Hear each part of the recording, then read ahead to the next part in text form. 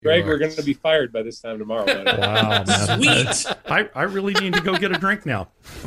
I could be an entrepreneur. I'm going to be a freelancer. I don't call it fired. I call it freedom. Sweet, sweet freedom.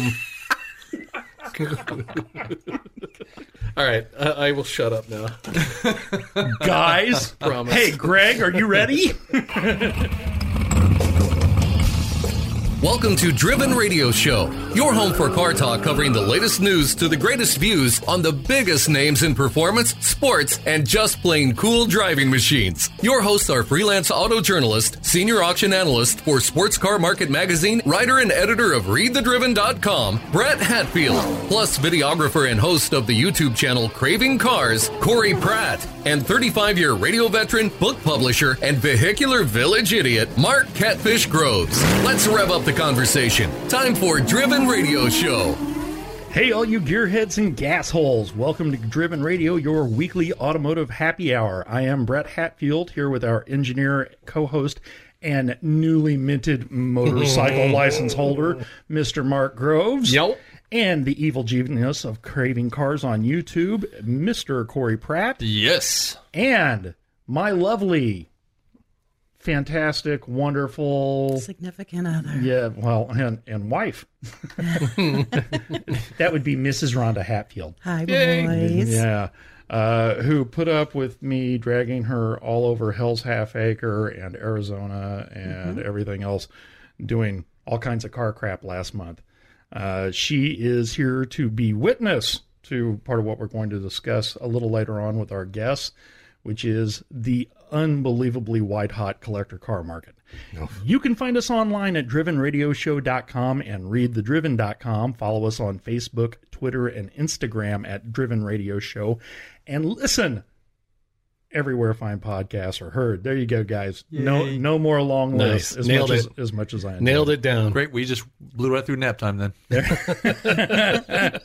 was going to use the bathroom, and now I got to hold it.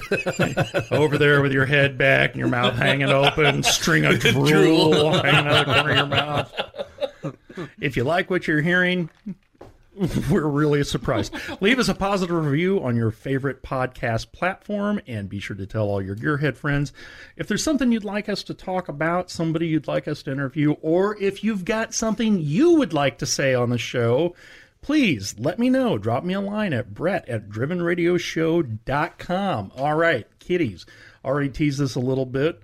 What have you been doing in cars and motorcycles this week? Mark, just this past weekend, you completed your Motorcycle Safety Foundation course. Yes, I did. Over at Johnson County Community College. Should we have sound effects right into this, like firework going off? Maybe I'll throw something in. Yeah.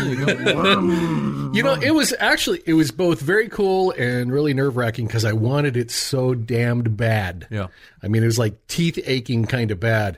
So we had a classroom work Friday night, and then Saturday How many people in the class?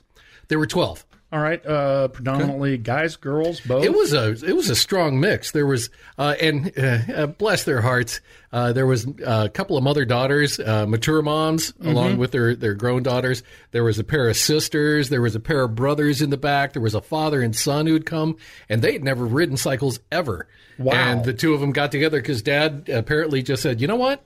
We're going to ride motorcycles." And you know, this kid's 16. And he's like, okay, sure, bye. Dad's buying, I'm trying. There you go. And, Cool. And in they came, and there was another a husband, I think it was a husband-wife team that had come in. So out of the 12 that started, 10 finished. And It's like jury duty. well, you know, there are times the instructors were great, Hugh and Jimmy, and they were awesome, and so and funny. But one of the most important things is you have to be safe while you're doing this. You have to be not a danger to yourself and not to the others. And these the two mature moms who were trying so hard, and I was like, "Oh, please make it, please make it, please make it."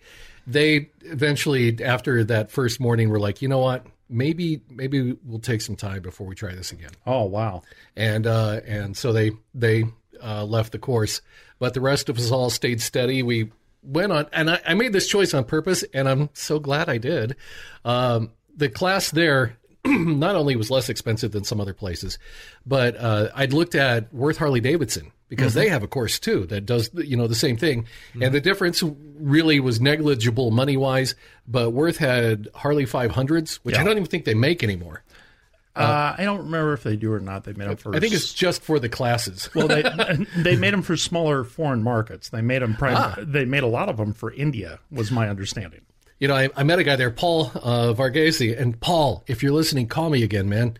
Your number didn't stick in my phone. Anyway, Paul is from India, and we got to talk about that because most of their bikes are 100 to 150 cc, and just for getting from point A to point B, sometimes with 6 people on them. But if you've ever seen a video on YouTube of scooter and cycle traffic in India, it will make you pucker. First, you don't have enough gear to go right there. And he said most of the bikes when he was there were Enfields. Yeah. So there was a different way of shifting the whole 9 yards. It was really cool chatting with the other people that were in the class. And the motorcycles, I chose this one because there were 250s. Yeah. All the way across the board. And I'm like, you know what? I bet I can handle that in a U-turn. Mostly. The funniest thing was we went through all of that stuff, everything from first touching a bike going all the way up. And I ended up on a Suzuki TU something or other. And it was a single cylinder. Yeah. And for this guy, that was kind of fun. I gave that clutch a run for its money. But doing all the practicing and stuff was all great, and getting on it and really learning, that was all cool. But the second on Sunday, we did a bunch of stuff in the morning, this, that, and the other, and then they were like, okay, now it's time for your I can't remember what it's called, your skills assessment. And when they said assessment, I mean, you could have felt the pressure drop because of my pucker. You fell apart like you did in high school. Oh my God, yeah. I became my stomach flip-flopped. I forgot everything but my own damn name. And it was at least you had something going for you. And the guys there had even said it like through one or two of my little trials. They're like, just breathe. Dude, you did this great earlier. I don't know what's going on, but just breathe. They're accustomed to seeing people freeze up. Just pucker and freeze, and I'd be a little surprised if I didn't too. I've never taken a course like this before. I'd like to. I'm wondering if I could pass it okay. Oh, I don't see why not, especially on the smaller bikes. I would hope. You're so used to a rather larger bike that this is true. Being able to do those U-turns on a smaller one, you would probably be like, what was that? I'm sure I have some bad habits that they would. All you'd have to do is channel Mount Lemon, honey. You'd be fine. For the uninitiated, there is a really tall mountain outside of Tucson, and you start at the desert floor and the weather is warm. But up at the top of this mountain, they have a ski area. You get to the top, it looks like Breckenridge, Colorado. Oh. It's evergreens, and there's snow in the ditches, even in like April or May, and all of that stuff. And my dad had an 03 Harley Springer, and we took it up there. You had to stop twice to put on clothes. Oh, wow. Yeah, because you start out in T-shirts, and by the time you get to the top, you have jackets on and layer it up. It was like 80 degrees when we left Tucson, and we it was like 40s by the time we got to the top. Oof. But coming down the hill, I may have been riding somewhere in the vicinity of 10 tenths. Allegedly. Allegedly, yes. And may have also overcooked a corner and had to stand the bike up and, do emergency maneuvers. Yes. Yeah. So anyway, nice way of saying crash. What happened during the class that you were ready for or you thought would happen? And what happened during the class? What did you learn that was a surprise to you or unexpected? The stuff that I was ready for was really, clutch work. Okay. I was pretty good at that, although getting your friction zone really down pat was something new, especially with that bike because you had to give it higher revs to get in a decently moving friction zone. That I wasn't used to, but other than that, that part was fine. And a lot of the working parts of the bike I already was pretty familiar with. Sure. The thing that surprised me the strongest, and I'd read it in I brought the little manual, the basic rider course, and then the book that I'd been reading beforehand, Proficient Motorcycling by David Huff. Which is a book I own too. It's a good book. Yeah. Recommended to me by Dave Scouten. Thank you, Dave, my good buddy from when I was a child. I don't have that book at all. I don't. the cornering, I don't have a motorcycle either. looking Not about you. Okay. looking where you're going. You as in farther in the distance. You don't look down. Kind of like with a bicycle, you have a tendency to kind of look where the road is Yeah. right in front of you. You don't do that on a motorcycle because that's where you'll drive. Well, you and don't- if you look down, you okay. will go way out of the curve. Yeah, you don't look down right in front of you. You look ahead. Mm-hmm. Two, did they cover object fixation? Yes. Okay, Yes. If you stare at a pothole, you'll drive into that pothole. Yeah. It is so weird, and you- it's true. If there's something coming up that you need to avoid, don't stare at it because you'll fixate on it and then you'll drive into it. Yeah, they're called cones. Yeah. And I might have thumped the one or two. You just look at, they're just cones. And they look at me. Where were you looking? I was looking at the cone. or right. gravel or potholes Yeah. or a Ford F-150. It's true. That's interesting. And that was the most interesting thing was that I had to not look kind of at the road, but look where I'm going. And that actually helped me in my lean in tight cornering. Did they discuss counter steering and corners Yep, and all that yep. stuff? Is that weird that you do that? Yeah. What do you mean? Our friend Ken Yon, who was on here this summer discussing last summer, Yeah. discussing the course he was teaching online. Ken and I were discussing that once because he's also learning to ride a motorcycle, and he's got an old Honda 750, CB750, and he asked me about counter steering and corners, and I said, hell, Ken, I don't know. I've been riding motorcycles since I was 10, and it's always come really naturally to me. So I don't fixate You don't think on about it, I yeah. don't think about it too much. And then I went out and I was riding fairly exuberantly one afternoon, and I was like, oh yeah, so I am doing that. And I got home and I called him. I said, yes, I do. Yes, I do that.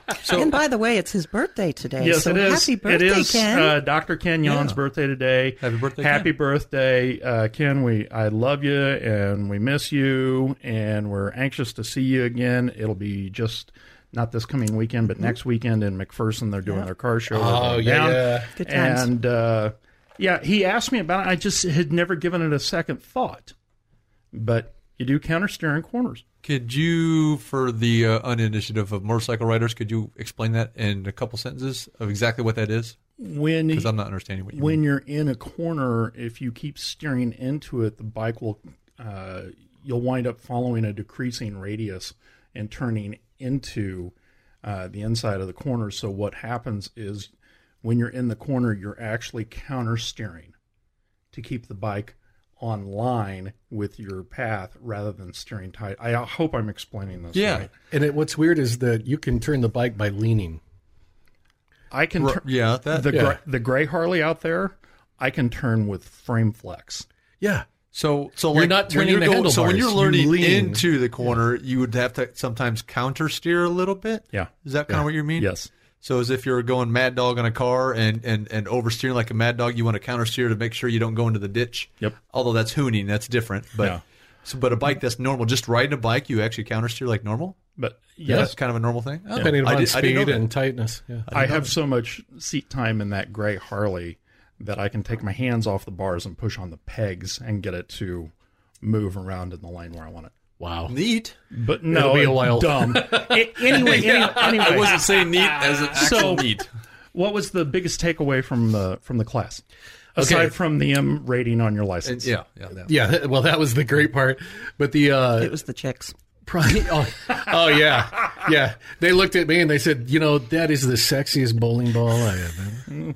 Look at that. That is the most charming. I have a really large off-color bowling ball joke dude. later. But probably the biggest thing taken away from it were the safety factors. Paying attention, drive you. That was their biggest deal. And then, like you and I were talking on the interwebs. Oh, was it last night about dress for the slide, not the ride? Yeah, it's a really kind of cliche.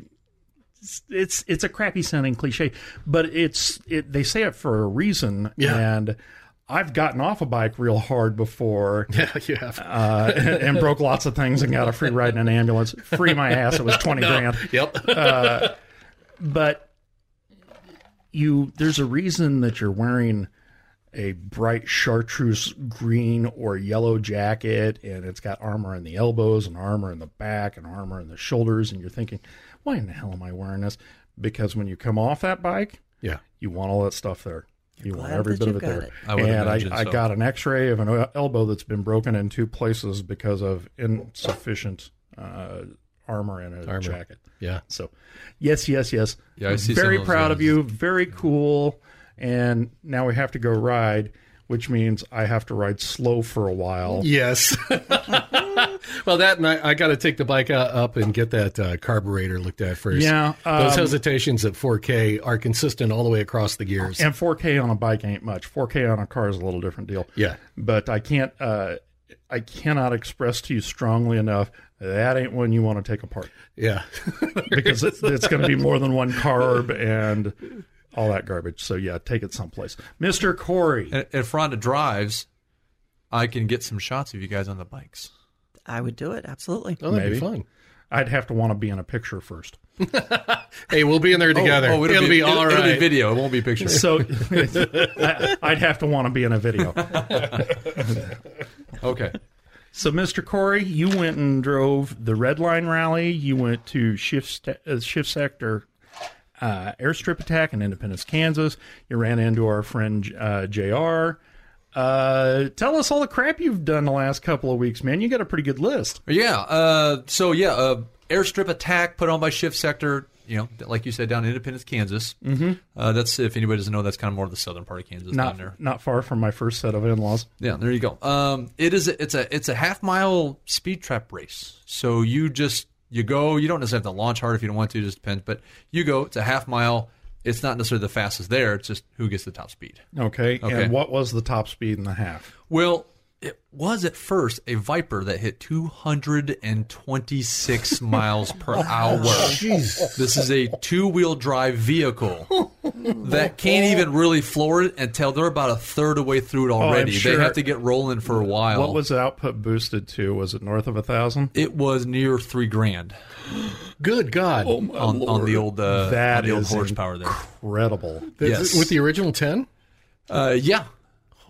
Yeah, probably had a couple turbos on it the size of a trash can. It was nuts, and of course it still kept it needed to keep that down for it's on there. You know, the wing the size of a Formula One car kind of thing, and all that stuff. Yeah, but it was crazy because it would take off, or kind of roll off, and you're like, okay, when's he gonna do it? He's getting smaller. All of a sudden, boom! You just hear him, and even after whatever gear he's in, you just see his butt just wiggling, and then he just starts going straight, and he's gone. Whoa. Have you ever heard that there are people in this world who are too stupid to be afraid of things? Yes, I'm too dumb to feel fear. There was actually a guy with a very highly boosted S2000 that spun off. Got control of the car. Nothing. The car was still okay afterwards, and then came around and did it again. Except there was didn't spin off, but he raced again. Except there was a permanent brown stain in the driveway. Oh, yeah, that's a code brown right there. You know, he cleaned all the grass out of the wheels and his shorts, and went again. So, but the one who got the fastest wasn't that Viper. Who was the very last run and a little finals at the end of the day was done by a Lamborghini. I believe it was a Huracan, twin turbocharged Huracan, did 231. Now, I actually give a little bit more props. I'm not sure the horsepower on that one. I give a little more props to the Viper because, see, the Huracan was, it was either Huracan or Aventador. It was a Lamborghini, okay? It was all-wheel drive. Okay. It was able to launch a lot better and take off much quicker and keep that speed down a longer distance. The Viper hit 226 in a much shorter distance, really, even though they both went a half mile. Wow, I think at a certain point nuts. It's all academic. But either way, hitting over 200 miles an hour, period, in only a half a mile? Screw that. Holy crap, Ola. I would challenge a Bugatti to do that. I don't know that a Bugatti would get over 200 in a half mile. That's really, really, really fast. And that's 1,500 unbelievably fast. Yeah, but it was really cool. Yes, got to run into our friend John Ross from Watch JR Go. And he bought himself a little Ariel Atom. An Ariel Atom, that's right. And then he very lightweight, 470 horsepower turbocharged Honda engine in a car that weighs like a shoebox. Yeah, and it's all exoskeleton, no body panels. Don't smile. You're going to eat a lot of grasshoppers. And he blew it up. And he did. And it was actually from a guy that we knew before. Yeah, it was Chong's car. And I walked up thinking, oh my God, Chong's here. I'm going to go say hi to him. And then all of a sudden he looked up and was like, John, I didn't expect to see you in this car. He was like, yeah, I just bought it. I'm like, you just bought this from Chong. He goes, yes, I did. How did you and, know? Because Chong had a pair of He them. did get up to 150 in that thing on one of his runs. Holy crap, man. And a tiny little... He did a video on it. Thank God he was wearing a helmet because you just couldn't do that otherwise. Yeah, well, you had to. And then if your car went over 180, you had to wear the full fire suit, have extinguisher, and you had to have a higher rated helmet. Yeah, and so they were very safe. It was and a that very, Ariel very Atom wouldn't make any difference. But he went side by side with the Ducati. He beat the Ducati. Good Lord. My gosh. That's all fast. So you got a low weight. I mean, the power ratio was probably not much different between the two. Yeah, that's incredible. All right, so you did the airstrip attack down in Independence, Kansas. Yep. You got to see everybody go way too stinking fast. Man, the fastest I've ever been on anything in the ground is 155 miles an hour. I can't even imagine breaking 2 bills in a half a mile without, wings and a runway and all that. Right. But you also did Redline Rally. Yes. So tell us about that. So Redline Rally. So a guy named Matt Spencer and Brady Brinkman has now started the Kansas City based. Okay. So that's what they're out of. So it's kind of nice to see some good local stuff coming out of this. Good. Maybe we can glom onto that and go. They got a lot of influence of other rallies, including our friend Scott Huddleston from Express Rally. Oh, really? So they kind of know each other and all that stuff. But anyways, so their very first rally was supposed to be last year, but, 2020, everybody. Everything last year got canceled. Right. Well, they called this one the Wine and Dine. It was really a 2-day thing, but it was kind of a 2 and a partial because we really met up on a Friday night. So there was 2 hotels. So we really didn't take off for the rally until Saturday morning. Okay, but did you start here? Okay, in Columbia. Missouri. So we went out Friday into Columbia. There was a hotel stay there. Our engineer might know something about Columbia. That's where my radio career started. Columbia, Missouri. Oh, no, it's the scene of the crime. Did you stay at the, was it the place that had Spanky's as the bar? It's right off of, I think it's the Stadium Drive exit. That's exactly where we stayed. Seriously? No, not at all. You lying sons. The Tiger Hotel. You stayed at the Tiger Hotel? Yeah. Oh, I never went to the downstairs bar, but it's very popular. Guys get to dance there a lot. Yeah. Fantastic. A lot. Naked guys? I wouldn't know. It was really cool. So but nice guys. So in Columbia, I mean, they had a parking garage across the way where the top 2 floors were reserved just for us. Just for guys. Oh, wow. That was kind of cool. So there was about 54, including the guys that are part of the show, that were there. 54 cars. Wow. So for the first rally, it sold out like big time. Very cool. Wow. And it did it within like a couple of days when they released it. So you started in Columbia. You went to the Tiger Bar. We were at the hotel. Yeah, we left that morning. So the street, they blocked it off for us. We had all the cars lined up on each side of the road and down the middle. And then the cops had a nice little detour, kind of like just helping us out for the blocks to get out of the town a little bit. Nice little detour right through a speed trap. Yeah, that's right. Everybody, go ahead. Yeah, do some burnouts now. Woo! Okay, we got you. No, they were very cooperative with that. They showed up. They loved seeing the cars. The fact that they shut the road down for us was really cool. Took off to Herman. Went to Herman, Missouri. Okay. Oh, nice. Did you go to the winery? Yes. We had lunch there. So they the had Wine breakfast. And Dine, yeah. So the Wine and Dine, most of these dangle that out there and kick you in the teeth this time. Most of these kind of rallies, you would pay for the trip and certain activities, and then you'd still cover the food, most of the food. This was the one cost, and all the meals were covered too. Oh, cool. Oh, so nice. that way everybody gets to stay together as a group every time we went to eat instead of everybody getting split up so much. So lunch at Herman, took off from Herman, went to St. Louis. That's where we stayed Saturday night. At a hotel name at the moment that eludes me, but that's okay. It was a really nice place. It was the Tiger. It was the Lion. No, I'm just kidding. Really nice place there. Left St. Louis the Sunday morning, headed down to Bagnell Dam. Okay. So nice spirited drive down to Bagnell. Down to the Ozarks. And had lunch there at Bagnell Dam at a place, really just right on that little strip right there. Okay. And so that was really fun. Got a lot of attention from the local... constabulary? Yes. Yes. From there. In more of a confusing way, like, what are all these people doing there all wrapped around with all this decals all over? And they were more like, so I was like, hey, we're going to get an escort out of town here when it's all said and done. So they actually called not just the local police there, but the sheriff mouth, boy. and everybody. So there was, and then after a while, they all got out of their cars, parked across the street, and then we had like a dozen cops hanging out Nice. with all the cars all parked together. So that was kind of cool. And then we left there And a good chunk of us went back to Kansas City. Obviously, some were from other places, and they just went back to where they were at. Cool. There. So they'd it go was to just Arkansas. They were down in Texas. Weekend of St. driving, Louis. good food. Yeah, and just hanging out, some fun camaraderie. Nice people. Yeah. Guys, for their first rally, they really did a good job. Very cool. I mean, they really did. They have more events yet to come out this year. Are these? A couple of them. I assume these are people we should talk to. I'm assuming that you're correct, sir. Okay, good. And I've kind of talked to them a little bit about being on the show, and they seem pretty excited. I think we should do this at a certain time. We'll talk about it later, about a good time, maybe when they're going to release the dates of their other events. Well, fantabulous. But it's really nice to see another rally of this kind of caliber, and it was really cool. And it wasn't like one of those ones that really just like harmed the pocket so bad that you got to save up for this thing. It really wasn't that bad, yet the type of cars that showed up was its own exotic car show in its own way. That is part of the problem with going on vintage car rallies. Typically, the entry fee, like there's a one down in Florida called Orange Blossom. The entry fee is $5,000. Wow. Holy moly. And some other rallies, vintage car rallies have a Civic for that.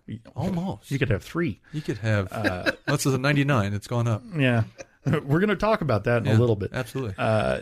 Also, there are some vintage rallies in the Pacific Northwest, and the scenery is fantastic, but they're so expensive to do that I've never done one. Yeah. Because I look at that and I go, $5,000. Well, what all could I get for the car for $5,000? Yeah. And well, what they're trying to do here is make it to where they can.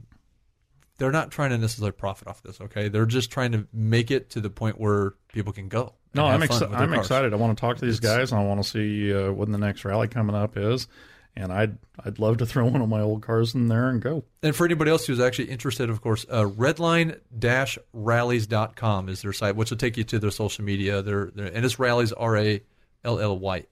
So don't need to go look that one up. What about you, Brett?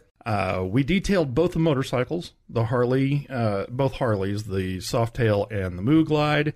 Then I went somewhere to get something, and I pulled back into the garage, and the shelf that holds all the helmets and jackets and motorcycle gear had collapsed. Oh. Not on anything, did it? Oh, no, it just missed the Moo Glide, all that crap. So I got to pull all that stuff apart, and I found out how many jackets I got. It's more than I thought. Enough to make something collapse. And then I put that shelf back up just a little bit higher than it was, and there's double brackets at the top now. Smart. And rather than putting them in with little 10-penny nails, by God, I got big old deck freaking screws. Anyway, it'll probably fall over again, but not anytime soon. Just take the wall with it, though. Yeah, no walls coming. That's right, bitch. Well, those jackets aren't light, are they? I have been super distracted all day long. Didn't get done nearly what I should have because on Bring a Trailer, okay, which is going to be the death of us all, but me first. Like father, like son. 1965 Corvette convertible Nassau blue, high horse small block 4-speed knockoff wheels, side pipes, white top, white interior, and the sucker is in Tucson. I called my dad. He's in Tucson right now.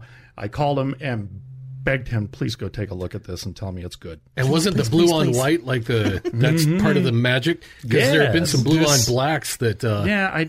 If you're in a convertible and you got a black interior, you cook. Yeah. And it's better for people like. It's worse for people like Mark and I. It's more worser. Men of strong centers of gravity. Because we're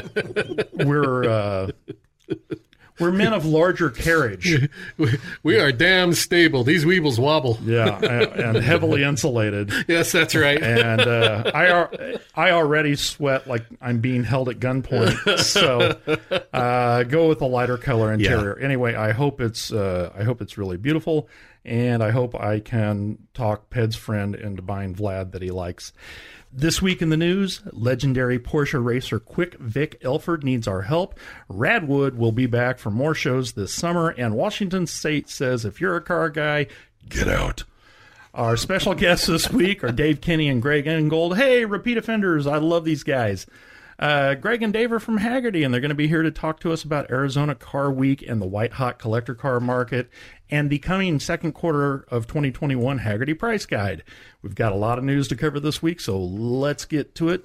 Well, from a Roden track, Quick Vic Elford needs our help. Quick Vic Elford, the famous Porsche racer. From the late 60s to early 70s, during the glory days of the 911 and the peak of the 917 program. In addition to endurance racing, he triumphed in Targa Florio and European rally events. In 1968, he won Targa Florio, the 24-hour Daytona, Rally Monte Carlo in the same year, all in Porsches. Now Quick Vic needs our help. He's got to be he's got to be in his 70s. He's older than I am. Yeah.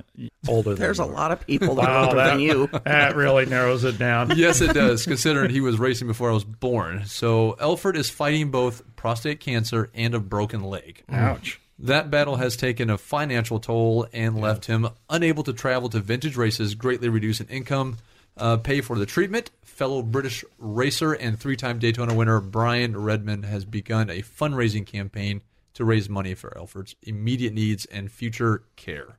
Redman, along former racer and podcast host Marshall Pruitt, has launched a GoFundMe. That page is currently accepting donations, and a link can be found on drivenradioshow.com. Yeah, Brian Redman, it's a little ironic that he's doing this because he was so badly burned in I don't think it was a 917. I'd have to go back and check, but he was badly burned in a race car wreck during his career. And he still has a 917 in his garage. Wow, cool. Yeah, kind of an interesting car. Anyway, Vic Elford certainly deserves better than this. Yeah, absolutely. And, let's get him some money out there. Come on. Yeah. Like you said, the link can be found on drivenradioshow.com.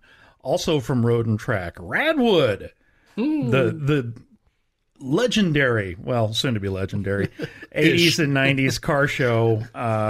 Just like everything else last year, Radwood got canceled, and they do multiple shows around the country featuring all 80s and 90s cars and 80s and 90s dress. Oh, culture. Oh, yes. man. Nice. Lots of Cosby sweaters showing There's up a Facebook page that's I follow that's Radwood, and the stuff that they post, sometimes I just giggle my ass off. Oh, yeah. They were the ones that helped me find out that there's a Fairmont club. Oh, dear. You know, there's Thunderbird clubs, and this club, there's a Ford Fairmont club, and I'm like, this is why America is so great. But that Fairmont club that's built on the same Fox body platform as the Mustangs were, and, you know, they put beefed up 5.0s in those things and Mustang wheels. And you drop a little extra in there, you can make a Granada sing, but damn. A buddy of mine has a Ford 79 Futura. Fairmont. Let's bring it on. Well, just like all the other in-person events last year, Radwood, the show that's dedicated to the 80s and 90s cars and culture, and some of the worst Miami Vice throwback stuff you've ever seen in your life. Radwood was put on hold because of COVID-19. This summer, Radwood is coming back with a show in the San Francisco Bay Area. Radwood NorCal 2021 will be held at the San Mateo Convention Center in San Mateo, California on July 10th, 2021. Spectator tickets are $15. That's dirt cheap. Yeah, it is, especially for that kind of show. Oh, absolutely. While entry for motorcycles is $20 and cars just $30, Radwood royalty tickets cost $100, and you get a prime parking space and a free shirt. What a deal at twice the price. Absolutely. Radwood started out in the Bay Area back in 2017 and emerged as a big force in car culture, hosting shows around the country and even in the UK. At Goodwood, of all places. The show celebrates all that was great about the 80s and 90s car and does so with a good sense of humor. Everyone dresses up, for the most part. I just get the crap I usually wear. But no one takes things too seriously, and that's why it's great. It's a show where your mint Quad 4 Oldsmobile, I had a Quad 4 Buick, belongs just as much as a Lamborghini Countach. If you're ready to attend a car meet and are able to make it out to the Bay, this is well worth the cost of entry. Can I add this real quick? Yes. If you guys were going to this, what 80s or 90s car would you take? Like, not one that you've owned, but just any of them. Is there a certain particular car that you would really love to have to take to this? Oh, yeah. Early AMG Mercedes. I want a 2-door Granada. Not the 4-door, the 2-door, because that one's sexy. And I'm going to put Craigers on it. As God is my witness. Yes. That is disturbing. That's awesome. Wonderful. That's awesome. How about you, 80s, 90s? I came up with the question quicker than I can come up with the answer. Because I was thinking, would I go with something completely off the wall, or just be like, hey, what's the coolest car? I mean, to me, obviously, like a air cooled 911 would be bad. Fourth gen Corvette ZR1. There you go. Oh, That'd be really sweet. No. I'd go with the '83 Corvette. If there Don't be a bum. If there was, come on, it would be so unique. If there was no I'm money, it'd be a 959. Stop it. Stop it. Porsche 959 would be no limit budget. It's been very hard for me to keep myself from marking it as saved, but there has been a listing. I think part of the reason I didn't was because it's a listing in Facebook Marketplace, but it's a listing for an auction that has a 2-door. I think it's a 1983, not Town and Country. It is, the old fake wood sided from the early 80s Chryslers. Country I believe Squire. it's a LeBaron. It's a 2-door. And it's a convertible. Okay, and it's got the fake wood on the side of it. And it was in St. Elmo's Fire. It is the ugliest damn thing, and I want it so bad. I guess the fun car, I'll take an 81 Oldsmobile with a 4-barrel carb. 350. One of the pictures I've seen come out of Radwood is somebody showed up with an 84, 85 Mercedes 560 SEC that they'd done a gull wing door conversion on. Oh my God. It was park that next to the Countach. Gloriously awful. It was so bad. And plus it was monochrome. Everything was white. Wheels were white. All the chrome had been painted white. All this, all the trim had been painted white. Well, that's good stuff. Miami Vice era Testarossa. A white Testarossa would be cool. Oh yeah. Matt Farah, when they did Radwood in L.A., he's got one of the best red Countaches with gold phone dial wheels. You would absolutely rule all with Kung that. Fury. Oh yeah. So Radwood is freaking awesome. I imagine this would be a good show for the movie, the 80s movie, like car movies. So we'd probably see a lot of the Trans Ams and the A-Team van. And I'd get an A-Team van would be awesome. Okay, I'd really like to take my 84 Camaro Berlinetta with a digital dash. Oh, yeah. Awesome. So good. From Muscle Cars and Trucks, Washington announces electric vehicle mandate by 2030. Screw you, Washington. State of Washington. Love you, mean it, but damn, gang. All right, I'm leaving. See you later. Bye-bye. It's kind of funny, almost as if they're showing off for California. Their future ban on internal combustion engine vehicles, California was the first state to institute legislation banning the sale of ICE vehicles by 2035. So Washington basically said, hold my beer. And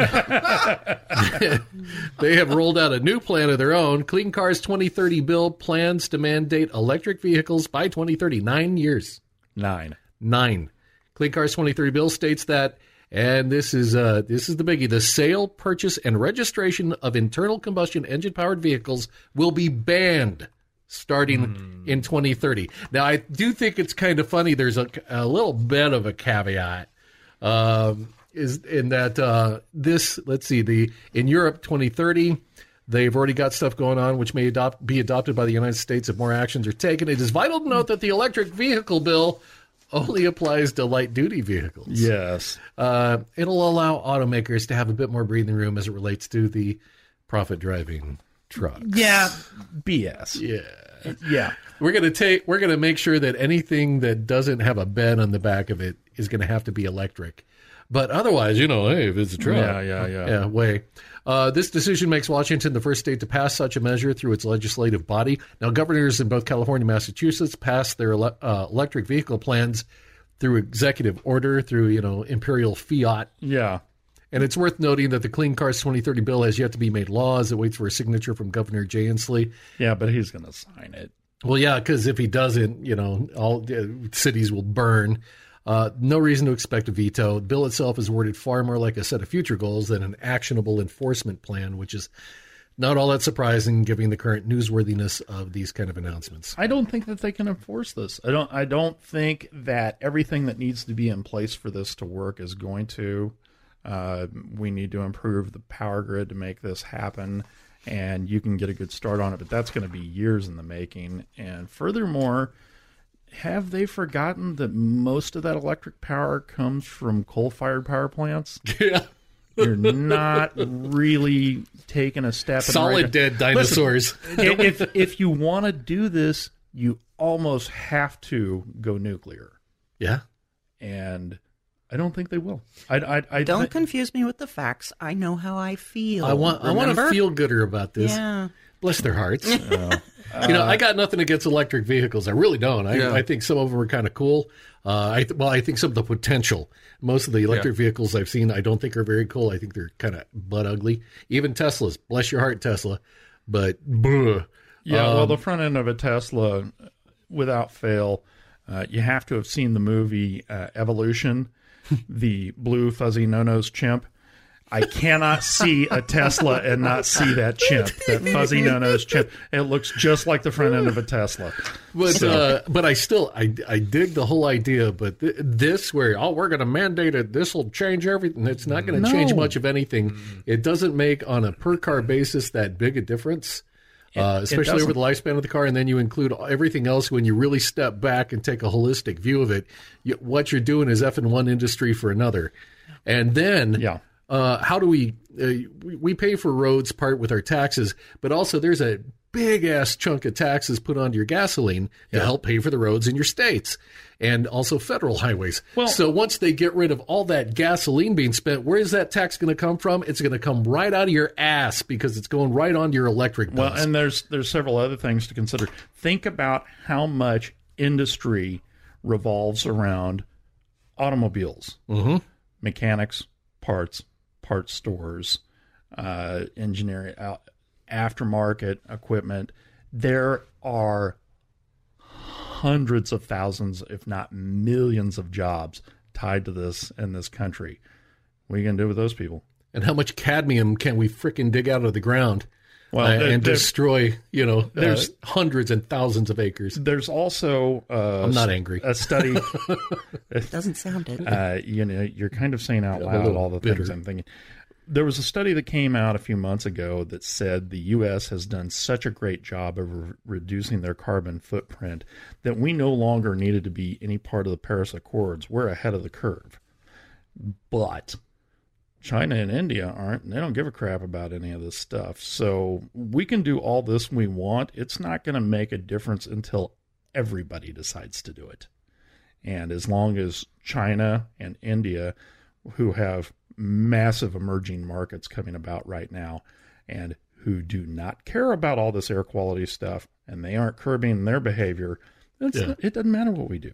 It doesn't matter what when you're we out breathing the Beijing meatloaf. And if I'm not mistaken, we don't supply all of our power. Some of our power is borrowed from other countries. Like, we don't have enough generated grid to actually completely power the entire United States. And inside the United States, I think we may have enough to do it.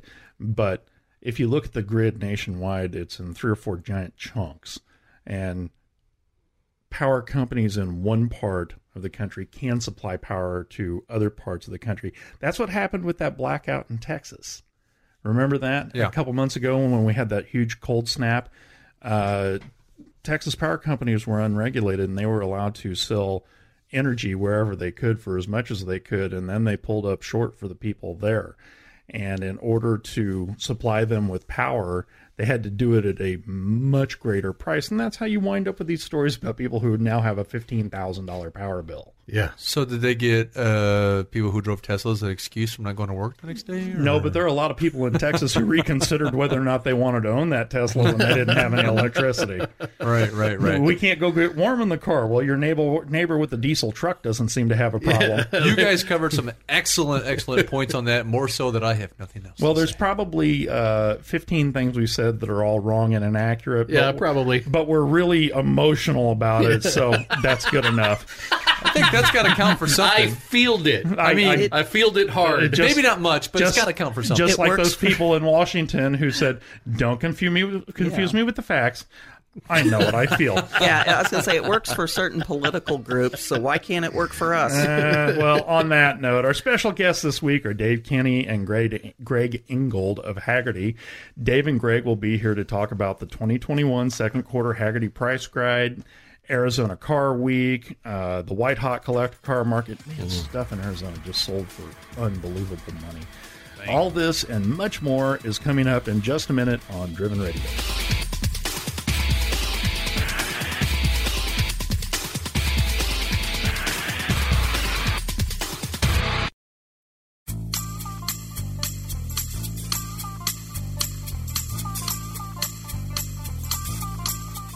Welcome back to Driven Radio, the sweetest smelling podcast on the web.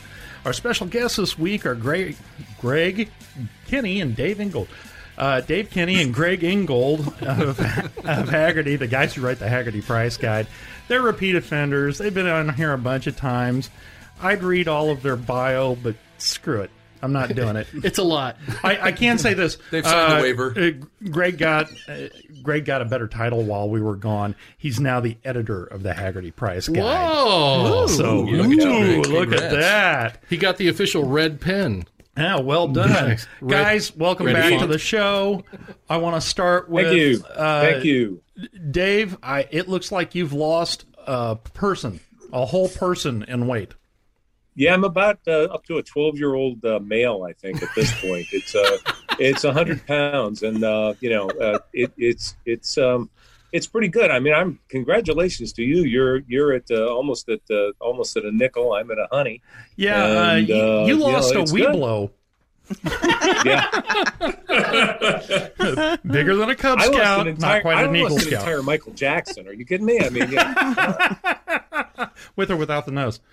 Anyway, you've done a fantastic job, and you are my weight loss hero. I'm following in your footsteps, hopefully, although you got a lot bigger shoes than I do. And, dude, congratulations. Hey, you know what they say about guys who wear big shoes, don't you? They Yeah, have they got big Big feet. socks. Big feet. Big socks. Yeah. Big socks. And, Greg, congrats. They finally let you hold the red pin by yourself. Yeah. You know, it's been a long road, but I think I finally fooled enough people here to earn to get that level of trust. But I'm happy for it, and I appreciate it, and it's nice because it allows me to work with Dave a little closer. Well, guys, congratulations to both of you. That's fantastic, especially in the face of just the crap show last year was. To be able to pull good things out of it, very cool. Now, we got to talk about Arizona Car Week and what in the world is going on down there. Some of the cars that I wrote up after going to Mecum and Barrett Jackson, I had no explanation for why they sold for what they sold, shy of two guys in the room both wanted it. No, remember, weed is now legal in a whole bunch of states. Okay, I mean, must be it. there's your explanation right there. I guess I don't know otherwise, but it's crazy. There's just some crazy. I think we did more values going up this book than we have in the last 4 or 5 books, something like that. Greg, you think? Yeah, that sounds about right. I mean, Brett, I don't think you're seeing things out of delirium from walking around Barrett Jackson for an entire week and Mecum. Things are just nuts. Oh, they were. They absolutely were. Now, you have to kick out the outliers. There was that 67 Corvette L88 over at Mecum that went for almost 2.7. And there was the Super Snake, the Cobra Super Snake over at Barrett Jackson that sold for 5.5, but it's the third time it's sold for over 5 million in the last 10, 12 years. Yeah. The most consistent car ever. Yeah, I've known that car for a long time. I mean, way back before it hit the auction scene, and it's a cool car. I mean, there's a lot of fun things about it, but I kind of rather have 5 regular Cobras than that. Yeah. But, that's just me. Well, one of two, and the other one has long since departed the earth with its driver behind the wheel going through a guardrail into the Pacific Ocean. And I just hate when that happens. So does the driver. Yeah, I got a trivia question for the Cobra people. You know who is the longest original owner, too, of a Cobra, any Cobra? I'm talking early Cobras. I'm not talking about, something that was made last week in a plastic shop. But no, take a guess. He's famous. Okay. You know jazz music at all? Miles? Herbie Hancock. No Still kidding. alive. 80 years old, spry and bright and smart and, fun guy. And so Herbie Hancock is 80 years old? Yeah. Oh, wow. And he had a huge hit back before you all were born. And he took the money from that and bought the Cobra, and he's had it ever since. Isn't that cool? Now, what year is it? Now, at the risk of saying the name of the song out loud, and I'm wondering if I don't want to catch a bunch of flack from people, was it Watermelon Man? Absolutely, his biggest hit. And I mean, it wasn't the theme song to that Eddie Murphy movie. No. What the hell? No. No. You guys got no culture. You rotten DJ, shut up. It was a crossover hit and a big deal and a great song, absolutely. And I mean, look, hey, I'm sure every time he goes and cashes a check, he doesn't mind the fact that he will be forever known as the guy who wrote a song called Watermelon Man. And there's nothing wrong with that. I'm sure he's heartbroken. I got a Cobra out of the deal. So Arizona Car Week, everything was white hot. Stuff was going for incredible money. I loved that L88 that was over at Mecum. I got to get a real close look at that car, and it was very nicely restored. And I know the thing's got history. It was a drag racer at one time and had cut fenders and everything else, but you sure couldn't see where they'd done it. So whoever did the restoration did a lovely job on that. So in the price guide this quarter, and I think we're right on the cusp of the new guide, aren't we? Yeah, it comes out first of the month. Wait a minute. I'm the publisher. He's the editor. Let's ask him. When does it come out, Greg? Yeah, it comes out the first of the month. All right. Cold as thunder again. Well, wow. Thanks, Greg. I got to go. We're last minute replacement. We're last minute replacements for the guests who bailed. So I called Matt Damon and I said, you were going to talk about the director's cut of Ford versus Ferrari. I totally get it. Why didn't you show up? And I mean, he was very upset that he wasn't able to make it. But I guess, Costa del Sol, this podcast. I mean, I get it. I get it. It happens. I just wanted to ask him about the wrestling scene. That was it. Yeah. Okay. All right. Yeah, so, that's good. Price guide this quarter comes out in a couple weeks, I hear. Who are the big winners and losers? What's up? What's down, if anything is down, because everything seems so hot right now. And tell us about what were the big movers. Yeah, it really seems like nothing is really down. Just a few cars here and there, but everything is up. And unsurprisingly, I mean, anybody who's been watching the market for the past few years, one of our biggest winners this book is a Japanese car. That one would be the 280ZX. So, wow, really? They're finally getting some love after the 240s started getting too expensive and the 260s started dragging them up. I mean, yeah, if you're a Z car purist, the 280 is not your first choice, but and they went up 58%, which even by those pricing standards where they've been at, that's not a huge amount dollar wise, but that's enormous percentage wise. So if you wanted a Disco Z, you've missed your opportunity. Yeah, pretty much. Well, there's still the 260, and I mean, you can always get one of those, and that was a Panic at the Disco Z. So nothing wrong with that, right? It was good. A good price guide for mullet cars. The Monte Carlos, the SS from let's see, they get the year range on this one, right? 70 to 71. The SSs are up 40%. Oh my God! That was the performance and luxury. That was the mullet part of that. interesting cars, and one of those things that it's kind of been time for them to catch on, not just popularity wise, but also price wise. So sure. They did real well. That's a huge jump. Okay, well, if you're talking about the mullet cars, how are the Lagunas doing? I think both of them, from the last time I said, I think both of them are in pretty good shape now. So. There's almost enough sheet metal to make two. One of the two actually resides in my father's garage. So oh wow, we can find another Laguna S3 owner here. It's next to his Pontiac Grand Am, by the way. So heck yeah! It's the twins. What can you say? Well, it kind of depends on what your Grand Am, whether or not you've been screwed. Earlier Grand Am, not so bad, 80s Grand Am. Oh, yeah, exactly. Exactly. 90s. 80s and 90s Grand Am, you knew when you opened the door, you were going to find a bunch of McDonald's wrappers and Marlboro butts in it. Well, the only time I worked in a car lot was selling the brand new Pontiacs that had just come out that year. I think it was 91 when they changed the body shape and the big Bonnevilles stopped being square and were rounded. You don't know how many old guys came onto the lot. They're like, that looks like a piece of crap my kid would drive. I'm like, well, get into it. It will still curve around you. I took it. It kind of was. And some guy in General Motors Towers goes, yes, that's exactly what we wanted him to say. Nailed it. Right, exactly. So there were a couple of surprises here. The 99 to 2000 Honda Civic Si up 34%. Yep. Sweet, you can get one for $300. I mean,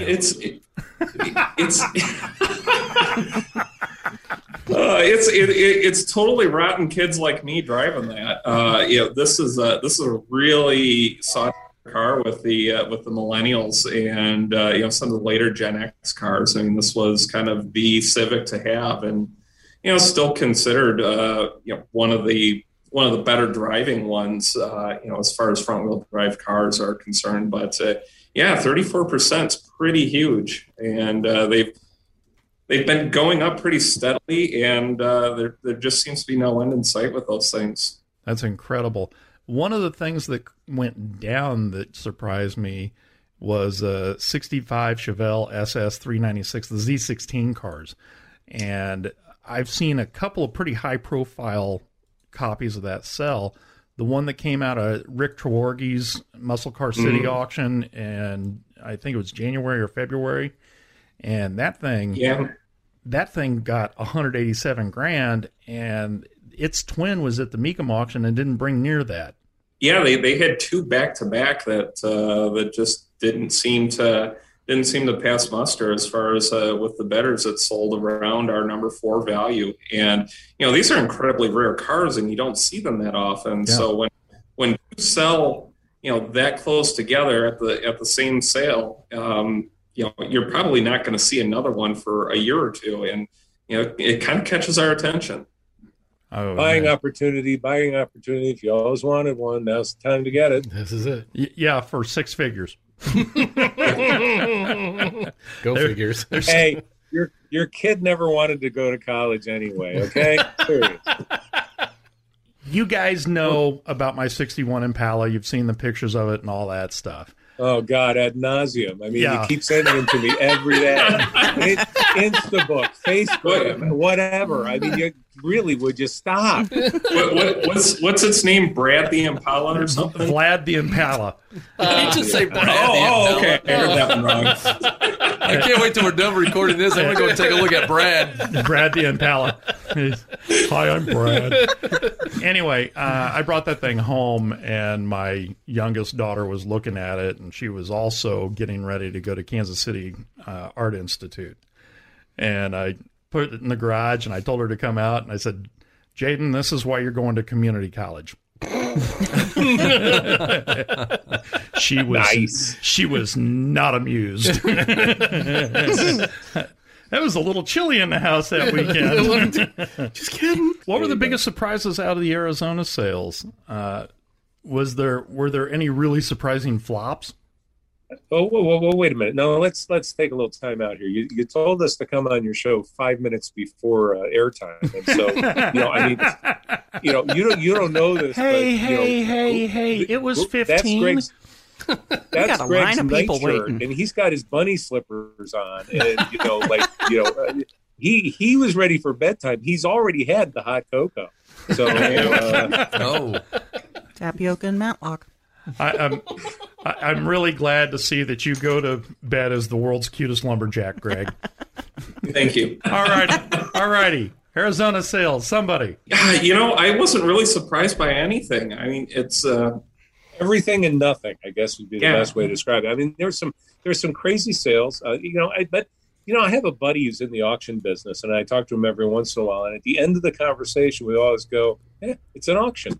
And, that's the best way to describe it almost always. I mean, this time my theory is this. Everybody is so damn tired of COVID.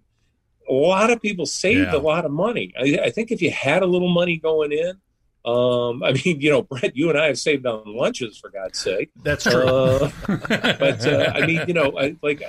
Not transportation, all that sort of stuff. I mean, even commuting to work back and forth and, paying for the downtown parking and stuff like that. I mean, you could have picked up a few extra grand, but a lot of people, going into this, they had money. Coming out of this, they had money. What didn't they have? Contact with people and kind of new cars and kind of new toys to play with. And I think that's really part of it. It's like, I'm free, I survived. Well, let's buy a souvenir for that. And I think that, that probably explains why I think this year is going to be rocking in terms of the markets, because, money's still free. You can borrow money for, historically incredibly low rates. Everybody is, kind of in tune to, the fact that we could all die, because most of us know somebody who died unexpectedly. I hate to be morbid about it, but, that's true. And so I think a lot of people are celebrating life. And what better way to celebrate life than get a stupidly expensive, absolutely superfluous muscle car, right? I mean, I can't think of a better thing to do. I have debt, therefore I am. The Corvette on Bring a Trailer. Dave just made my argument. I'm there done. It is. Right Nailed there. it. There you go. You're helping him justify as if he needed help. Yeah, I got to go back to the Jeff Goldblum line and The Big Chill when he said rationalizations are more important than sex. And Kevin Kline turns to him and says, you can't be serious. And Jeff Goldblum says, you ever gone a week without a rationalization? So there you go.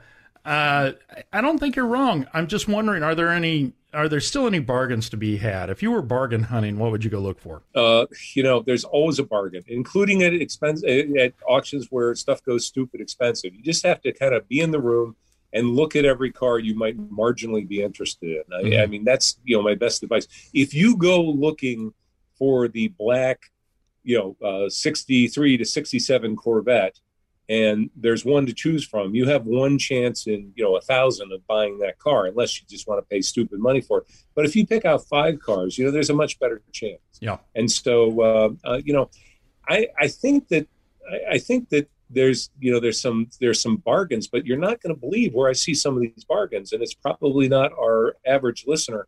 It's in really stupidly expensive cars that are about to get more stupidly expensive, like the 2001 Civic Si. Mm-hmm. Yeah, there you go. Well, right. I mean, what could be more? By the way, that we'll get into this maybe in a bit if we have time. But I told Greg I think that I might possibly start looking at buying a brand new WRX STI Limited. And so, we wasted time on, I'm sorry, we did research on the Haggerty Dime a little bit earlier today. And, it's going to be a classic, man. So we went looking at those, and, that's a hell of a car for a lot of money. And, obviously not a lot of money, but obviously I'm not in the demographic of most people who buy a rally blue one with a wing, but of course that's what I want. And so I'm thinking that after I'm gone, my wife can put on the on the want ad that's just like and Bring a Trailer ad, when it brings $500,000 or something, adult owned, low mileage. So there are two things that they never are. All that sort of stuff. So be a really attractive car for somebody 10 years ago, so they can go out and hoon the living hell out of it and have fun on some 20-year-old car. Wasn't like that an 820-mile car that sold, that STI that went? And I didn't see the figure, but I know, was it 3 something? Yeah, it was 317, 555 with the juice. Ooh. Oh, I thought it was 350, 317, 550, Greg. Can we go back and check that number? Because that's $5. I mean, that's a Happy Meal, dude. Yeah, exactly.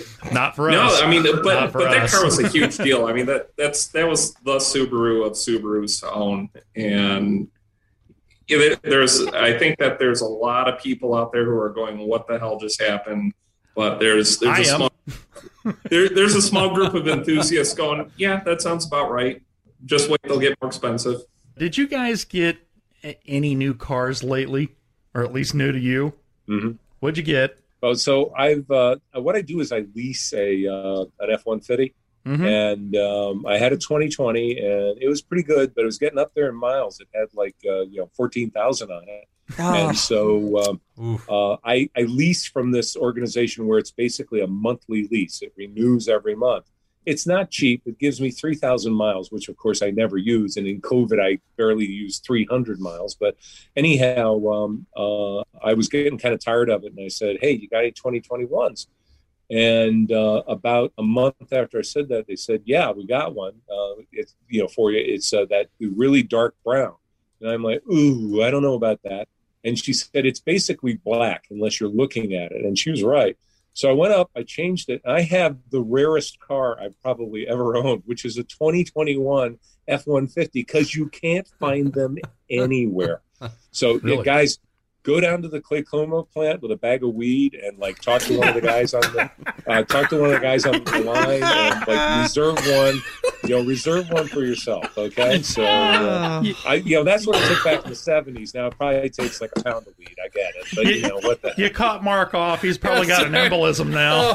I'm so glad I didn't have some soda right then. That would have been me too. You would have painted the room. Yeah. No, but I'm serious. I have friends of mine who have, they're on the waiting list for one. And they're like, how'd you get a 2021? I mean, there's none of them out there. A bag of weed, apparently. They're going to be releasing some soon. But I've got, a F-150 Platinum in the darkest dark brown. And like I said, people used to stop me on the street because the car's all fresh looking and all that. This thing is covered in pollen. And on the way over here, I stopped at the 7-Eleven, and sure enough, dude gets out of the car. He goes, man, is that a 2021? And I'm like, yeah. He says, I have one on order. I've had it on order since August. And I'm like, yeah. Where'd you get it? And I said, well, I actually lease it. And he's like, oh, okay. All right. Well, real quickly, if we can get through this without any more off-color references. No chance. No. Okay, good. We're going to forge ahead. Let's play a quick game of buy, sell, hold for each of you. Can you give us an example of each category? Muscle cars, classics, trucks, European, Japanese, or JDM, or performance or exotic cars.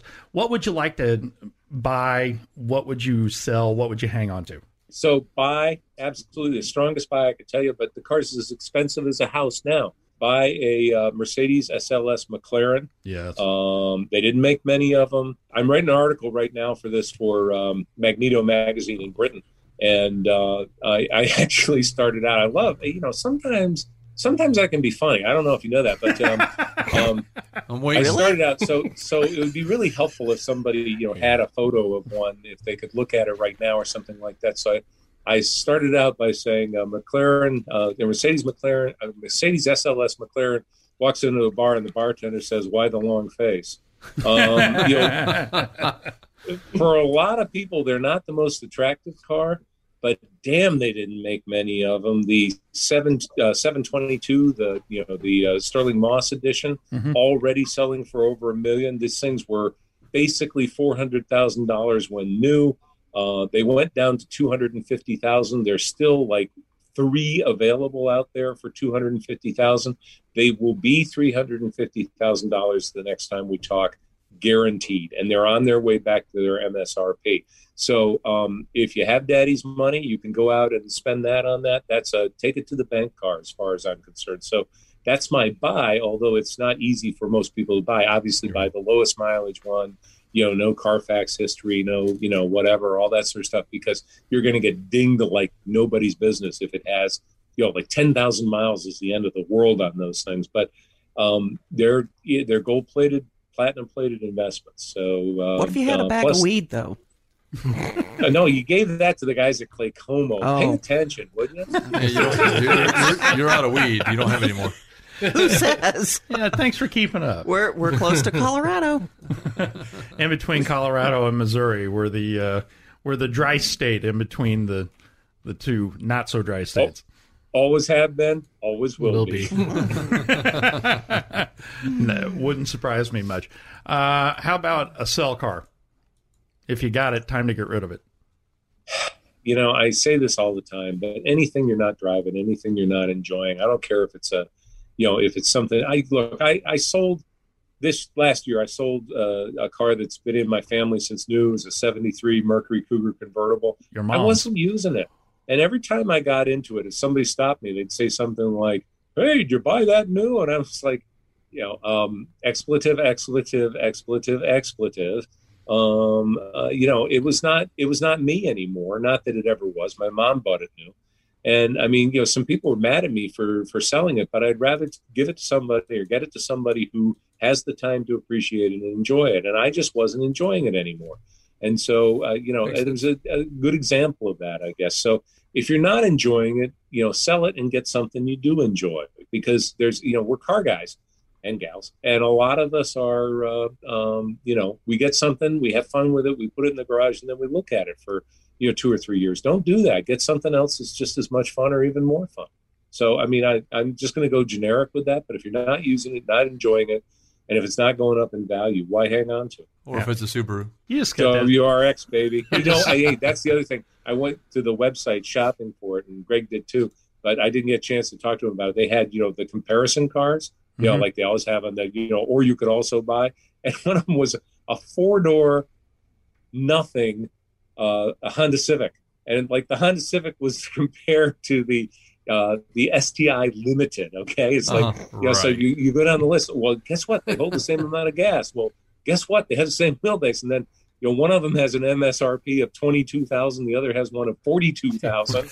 And it kind of went cattywampus from there. Like everything was a little different. So I thought, boy, talk about, honing in on the competition. You can buy one of these or two of those Hondas. So, yes.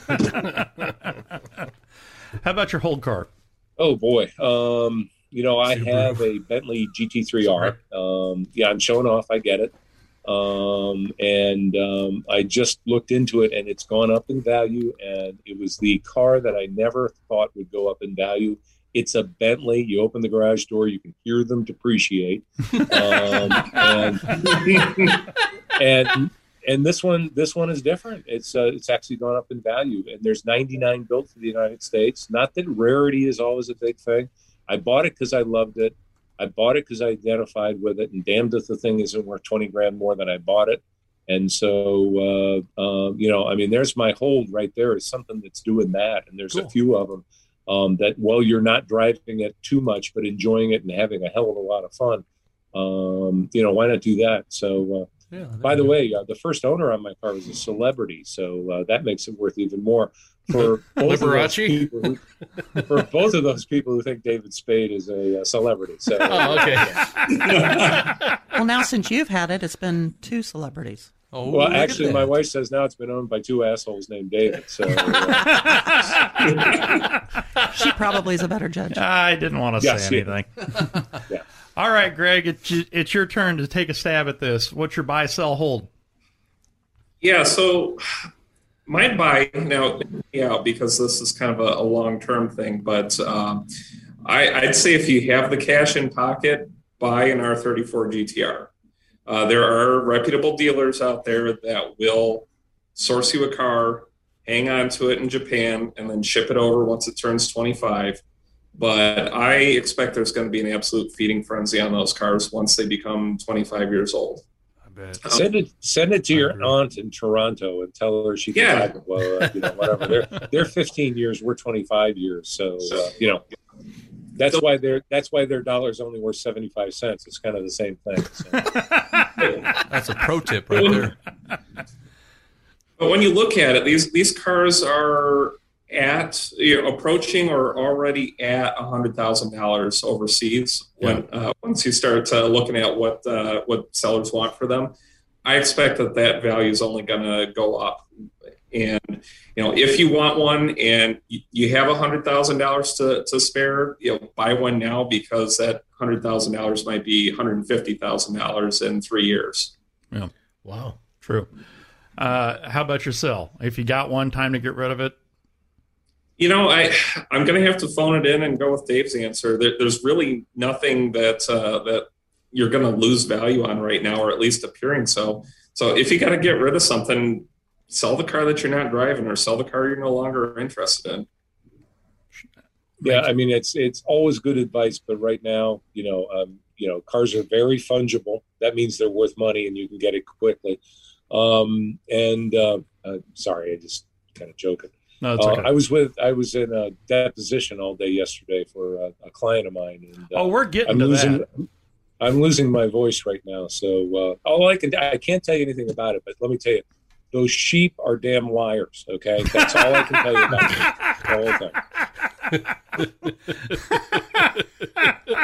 it. Oh, wow. Oh, that's such a long way to go. So what's your... Greg, save us. What's your hold car?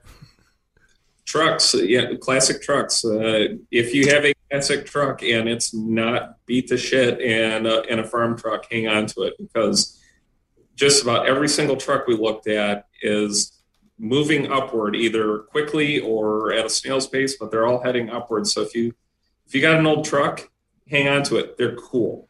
I'm actually going to refine that. Look on the streets close to where you live for an 80s truck that's kind of not being used, because here's the thing: they go to NADA and they're going to see that it's a $1,400 truck or a $2,300 truck. Yeah. You go to like Hagerty Price Guide online, you look it up and you see that ain't what it is. So there's still people who think that they have a truck that has no collector interest, especially for like early 80s. You probably wouldn't want a 4-wheel drive from the early 80s for a collector truck. You'd be better off with a 2-wheel drive just to avoid the complication. You're not going to drive it in the snow anyway. And you can get a regular cab and stuff like that. And there's some good looking trucks. I'd have to go GM over Ford in the early 1980s for good looks. Although, and the best news is, because it's a GM interior, it was the same interior from 1979 through last week in General Motors trucks. So, it's very familiar looking. So, but a woman who works in my office here, she showed up with her husband's truck one day, and it's like a 82 GMC or something like that. And I said, "What's the story on that?" And she was, her husband got it from a family member or something like that.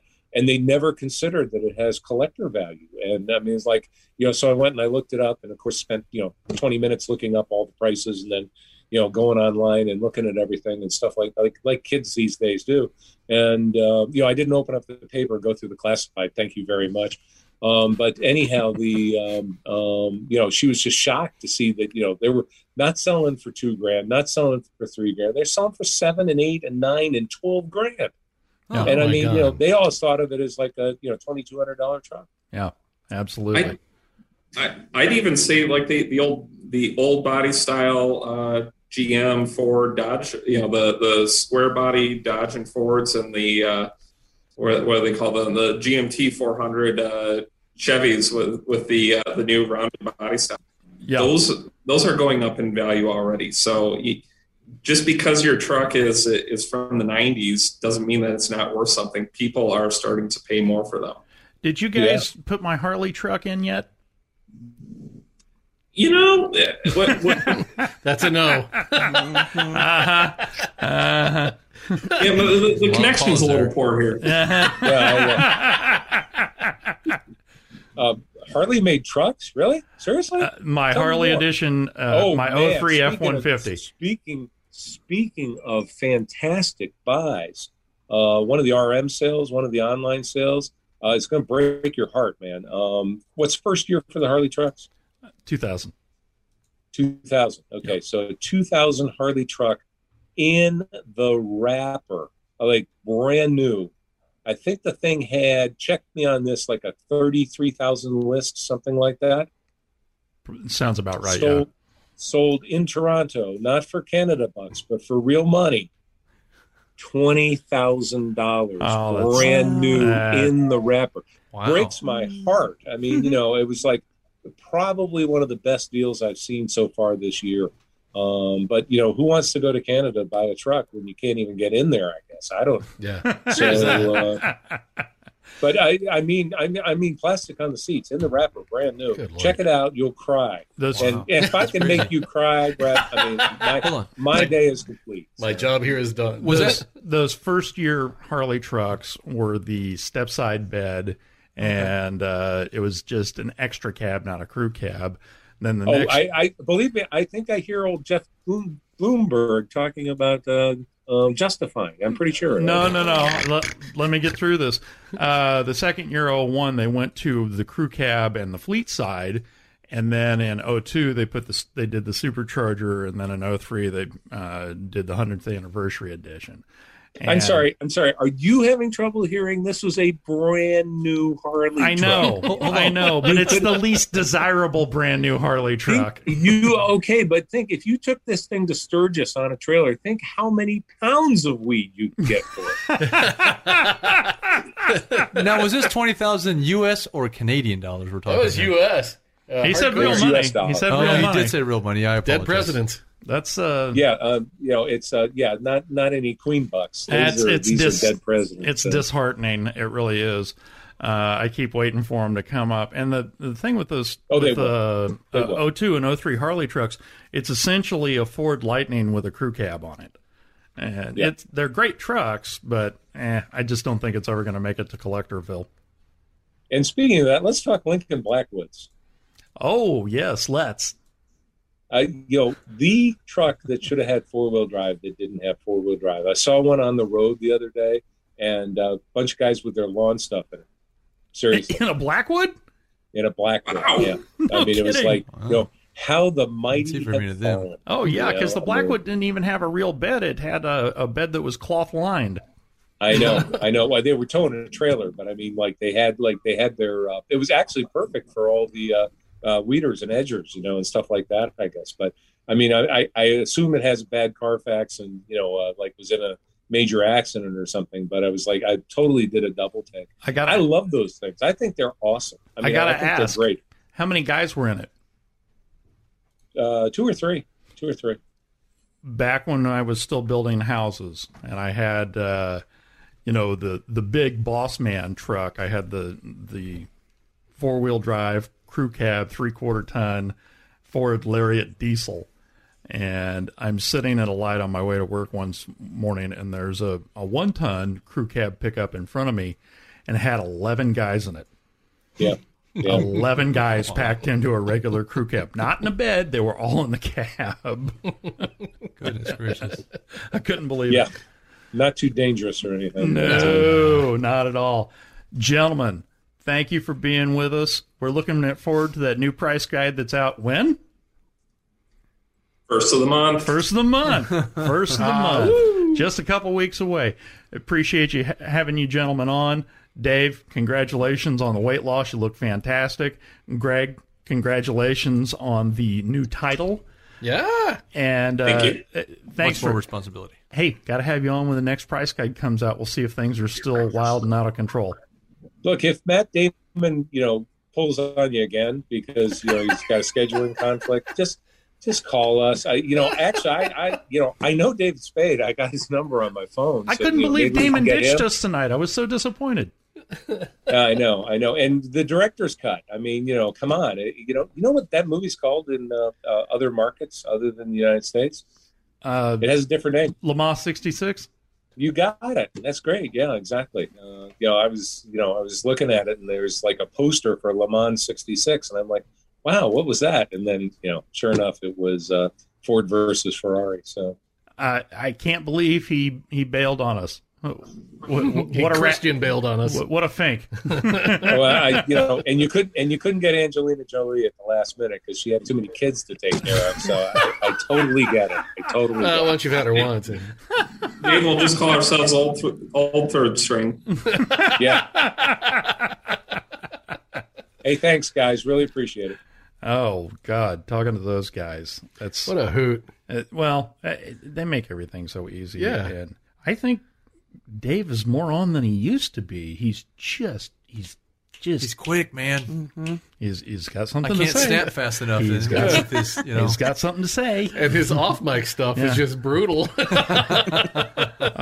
Yes, there will be awesome. There will be a few things that don't make the final cut on that interview. Thank you very much. Dave, we appreciate it, but we don't Absolutely. Yeah. Anyway, we've been speaking with Greg Ingold and Dave Kinney of Hagerty. You can find all the social media links for Greg, Dave, and Hagerty on readthedriven.com. Guys, thanks again for being with us. We very much appreciate it. And thank you so much for listening to Driven Radio. We love what we do, and we wouldn't be able to do it without the support of our listeners. You can find us online at drivenradioshow.com and readthedriven.com. Follow us on Facebook, Twitter, and Instagram at Driven Radio Show. And you can hear us everywhere fine podcasts are heard. I am Brett Hatfield for Corey Pratt, Mark Groves, and my lovely other half, Rhonda Hatfield. Thank you, baby. And thank you for listening. We'll see you next time here on Driven Radio.